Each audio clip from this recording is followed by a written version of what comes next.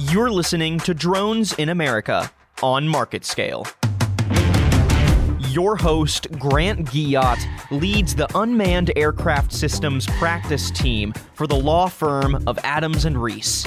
Every week, he will be chatting with leaders, influencers, and experts who are impacting the rapidly growing commercial drone industry in the United States to help us through the complex web of technology and policy.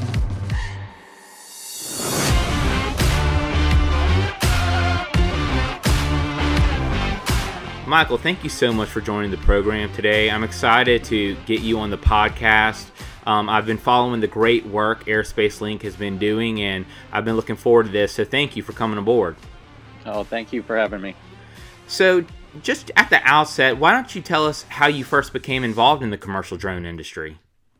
Yeah, well, I come from the geospatial industry, and for the past decade and a half, I've been building solutions in different industries using spatial technology, whether it be for logistics, transportation, precision agriculture, retail, federal use, in the Department of Defense. I've been involved in projects solving problems using spatial technology. So that's my background.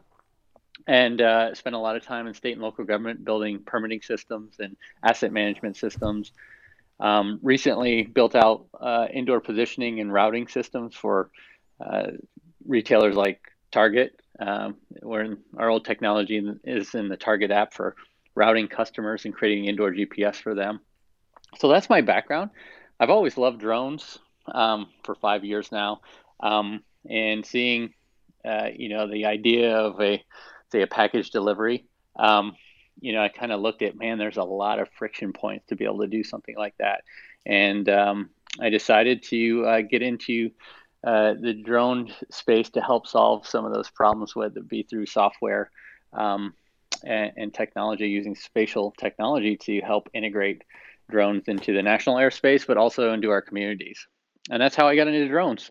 And see, Michael, that's one of the things that I want to note is that, I go to several drone conferences, and when I was at the Commercial UAV Expo, I happened to walk by Airspace Link's Expo, and you guys had Airspace Hub up and running, Air Hub up and running. Yeah. And the thing that really impressed me about it was it's like I was looking at a community map. You had parks, I think schools, other kinds of things on the ground. When in the drone community, we are so used to focusing on what's in the sky, I often think what's on the ground is sometimes overlooked. And one of the neat things about Airspace Link and AirHub is that you guys target or focus exactly with what's going on in the ground, and that's such a critical part of the equation.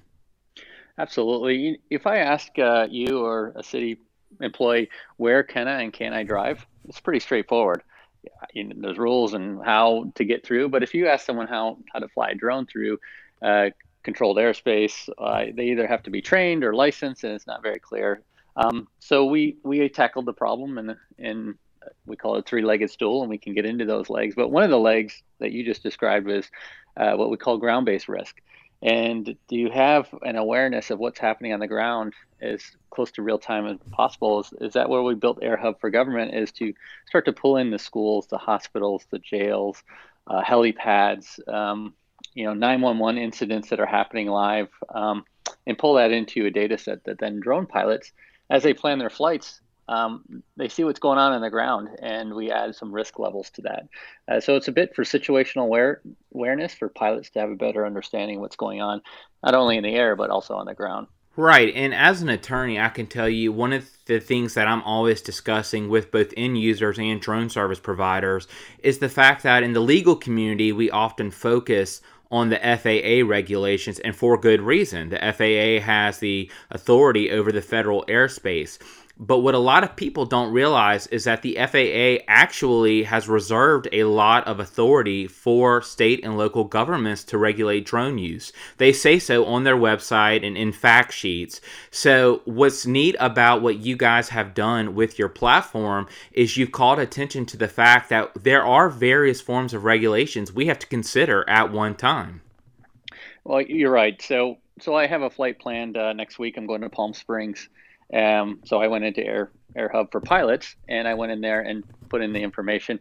And Come to find out, it was in restricted airspace, and I had to do further coordination. But I got all those approvals. But I don't know what's going. I don't know what the rules and regulations are in California, in that county, or in that city, and that's where we're trying to pull all that data together by teaming with the state and local governments, is to pull in what's happening on the ground, but rules and regulations as well. And if they enact a law, it's good for me to know it's there, even though it might not apply or compete with the federal rules. At least I know as a pilot that they do have let's say, an ordinance in a certain area of the city because there's something going on. And that's important for me to know as a pilot. And that's our focus, is in our kind of our sweet spot, is that integration with this state and local governments. Now, I'm a pilot, and I don't necessarily want a bunch of ordinances everywhere. So that is where our tool also does an assessment of their communities and then makes recommendations. And honestly, it does an impact statement for every rule or regulation that goes into the system. It gives an impact statement to that community. Hey, you're impacting this many pilots or this much area, or reducing economic development because you've reduced this type of infrastructure usage. So there's a lot there. Well, no, exactly. And one of the things I wanted to say is, in working with drone pilot networks, this is a very real concern. We have pilots in all 50 states. Even when you cross county lines, you all of a sudden are faced with a new set of ordinances and regulations. So it's great to have something like AirHub that's in place to address that very issue. Now, one of the other things I wanted to speak about was how the fact that so much of the United States is living relatively close to an airport, and how you guys at Airspace Link, how you've worked with the FAA to kind of ease drone restrictions when flying near an airport. Would you talk a little bit about that? Yeah, so we realized we used our system a year ago to kind of say, well, how many people are in controlled airspace and are under Lance area? And it ended up being 143 million people, is at least from our estimates. And again, that's probably off on some error of where people actually live. But that's a majority, or just under half of the population. So we applied to be a Lance supplier with the FAA exactly a year ago, and we hunkered down for 10 months and built out the Lance capability. And we got approved, for further coordination, recreational pilots, and Part 107 pilots, so that we could actually, a couple of reasons. One is to provide pilots a way to authorize flights near airports, where it used to take 60 to 180 days.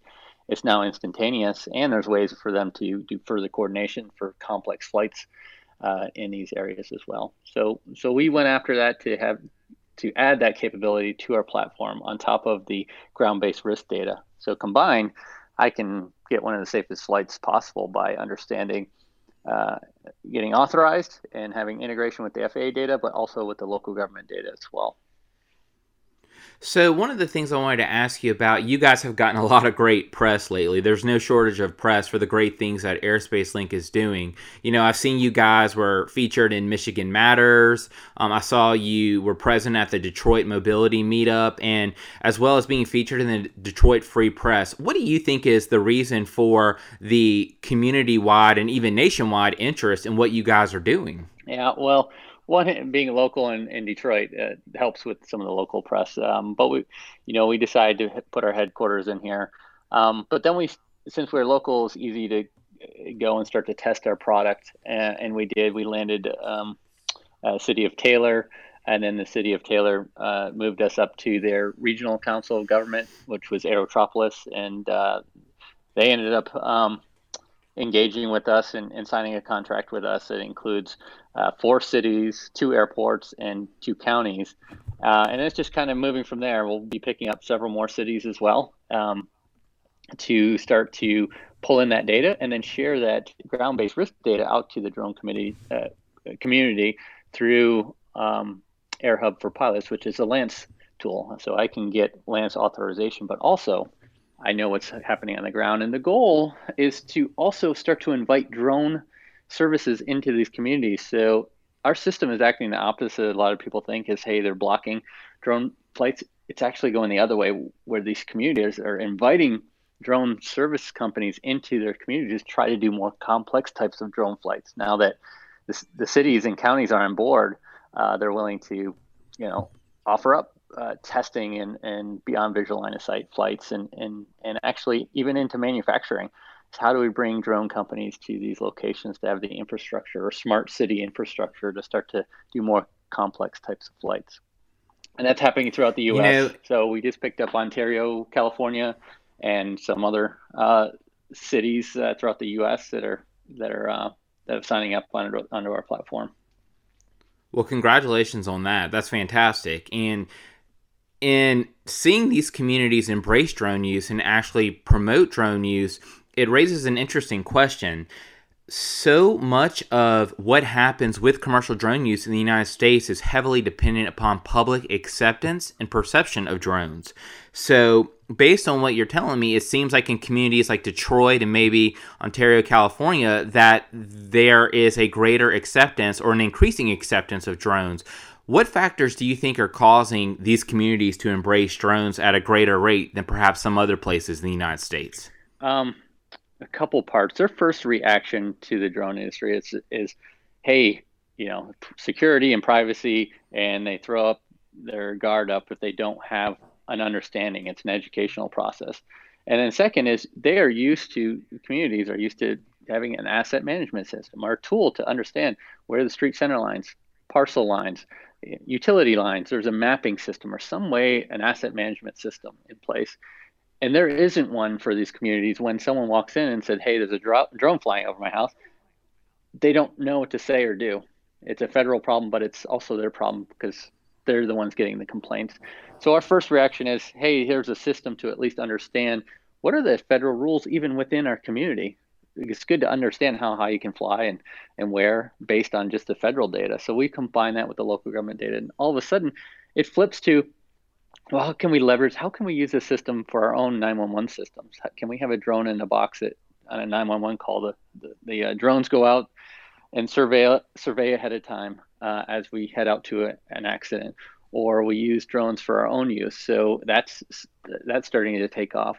And then it's getting into package delivery. Like how can we invite these large companies into our communities and actually opt them? It's almost like the cities are opting in the community to say, hey, we're willing to do more complex flights if we have a tool to communicate what's happening on the ground. Like maybe we're having a parade and it would be nice to create an advisory that there's high density of people and fly those drones around those locations for package delivery and stuff like that. So they see it as a connected smart city infrastructure that they can offer businesses. One of the things you mentioned was the involvement of local and state government and how that ties into enforcing drone regulations that are even those that are set by the Federal Aviation Administration. I kind of want to segue here into remote ID, of course, which the NPRM came out on December 31st. And well, let me ask, what was your initial impression upon reading it? Yeah, so this is a touchy subject all over the place. So my first reaction was, oh man, we kind of already built a system similar to this, in the sense of, we already have the Lance authorization process. I'm already having to go in there and authorize. I'm giving my personal information already, but you don't know if I actually followed through on it. So we stopped there. That's, as a company, we do what the FAA has requested us to build out. But the next natural step to that is, well, how do you enforce it? And that's what the cities and communities keep saying is, well, it's great that, now we have these roads, we have the FAA rules and we have the local government advisories and what's happening on the ground, and we have these corridors. But how do we enforce, how do we know if that drone actually flew where it said it was authorized to fly? And that is the missing link, is remote ID. To me, it's almost like a poor man's air traffic control system because latency of internet. But I feel like if internet's probably one of the easiest ways just to get connection, even if there's lag, to understand where other pilots are. And it's truly, as a recreational flyer, yes, it's a bummer that we have to get authorization and things like that. But the goal is we want to make this so smooth that you don't even know it's happening, and you have these data connections and it just happens for you. No, I'm sorry, go ahead. I think what I'm trying to say here is that we are for it to a certain point, in the sense of, if we want to be able to have package delivery, or we want to start to have urban air mobility with air taxis, we have to solve the problem at 400 feet and below with smaller drones and Part 107 pilots, to start to introduce, more complex flights and beyond visual line of sight flights, and then introduce urban air mobility. So we're dealing with trying to solve a small problem with remote ID, but it's actually helping solve problems that are for more complex flights that are coming 5 years down the road. And but we want to make sure everyone's happy, and I think we all have to give and get a little bit to open up the airspace. Absolutely. And you brought up what we refer to as advanced operations, how so much of making commercial drone use scalable is dependent upon being able to fly beyond the line of sight, fly more than one at a time, especially if you're delivering goods by drones. That's critical. So when I was asking about the interplay between federal and state and local government, the remote ID kind of puts the onus on local and basically local governments to enforce the regulations or help enforce remote ID, simply because they're the ones, local government officers are going to be the first ones to hear complaints. And you're absolutely right. There's a huge education component to that. A lot of people living in these communities still don't even really know what drones are. I was on a plane on the way to the Commercial UAV Expo last fall, and the movie that was playing was the most recent Spider-Man movie. Who was the villain in the movie? Well, it was Jake Gyllenhaal, but what did Jake Gyllenhaal use to bring humanity down to its knees? Drones. That's right. Evil drones. Drones were destroying everything, and it wasn't until the drones went away that the world was saved. It's such a tiresome story, but it's one that we in the commercial drone industry are dealing with daily and daily. Yeah. It's Gatwick. It's killing commanders, in foreign countries. It's weird alien drones that are showing up in Nebraska and Colorado. It's just strange kinds of things. What, in your opinion, can we do as an industry to combat this negative narrative that's being put out there? I think that Drones for Good is a great campaign, things like that. Well, for us, we're trying to hit local. So here in Detroit area, my goal is to reach out to, again, in certain ways, manage how I say this on in the public, is like an alphabet wing. And hey, we've set up this infrastructure. The city is embracing it. We'd love to do Meals on Wheels. Deliveries in ways that people are introduce them to the technology or get them used to it before it becomes more transactional.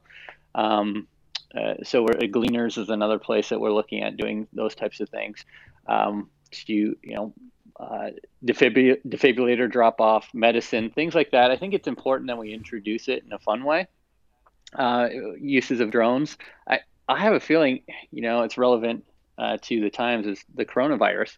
At some point it could be required that we need drones to get goods around because of interactions. Again, this is extreme, but goes around through my head a little bit, as if I want to get medicine right now, I might not want to go to the doctor's or the pharmacy. It would be nice to be able to get more complex drone use within communities to do drop-offs versus humor.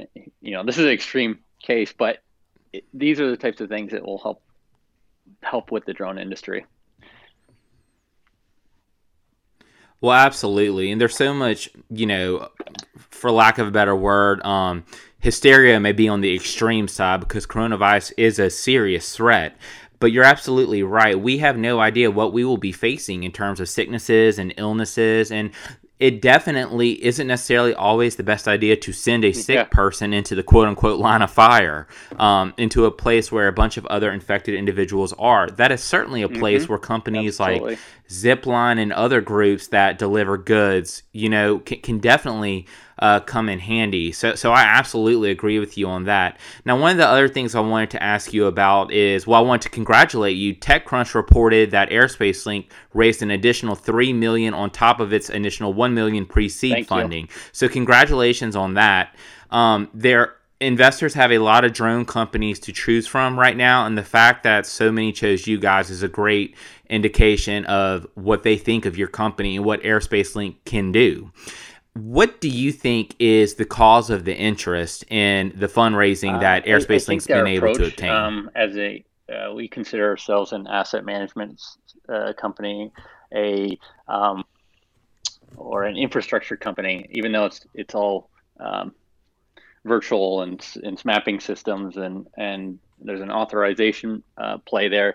And we're not trying necessarily to get into air traffic control or airspace deconfliction. We're staying very focused on, to relate to automotive, is we're helping build the roads and define the roads and the risk.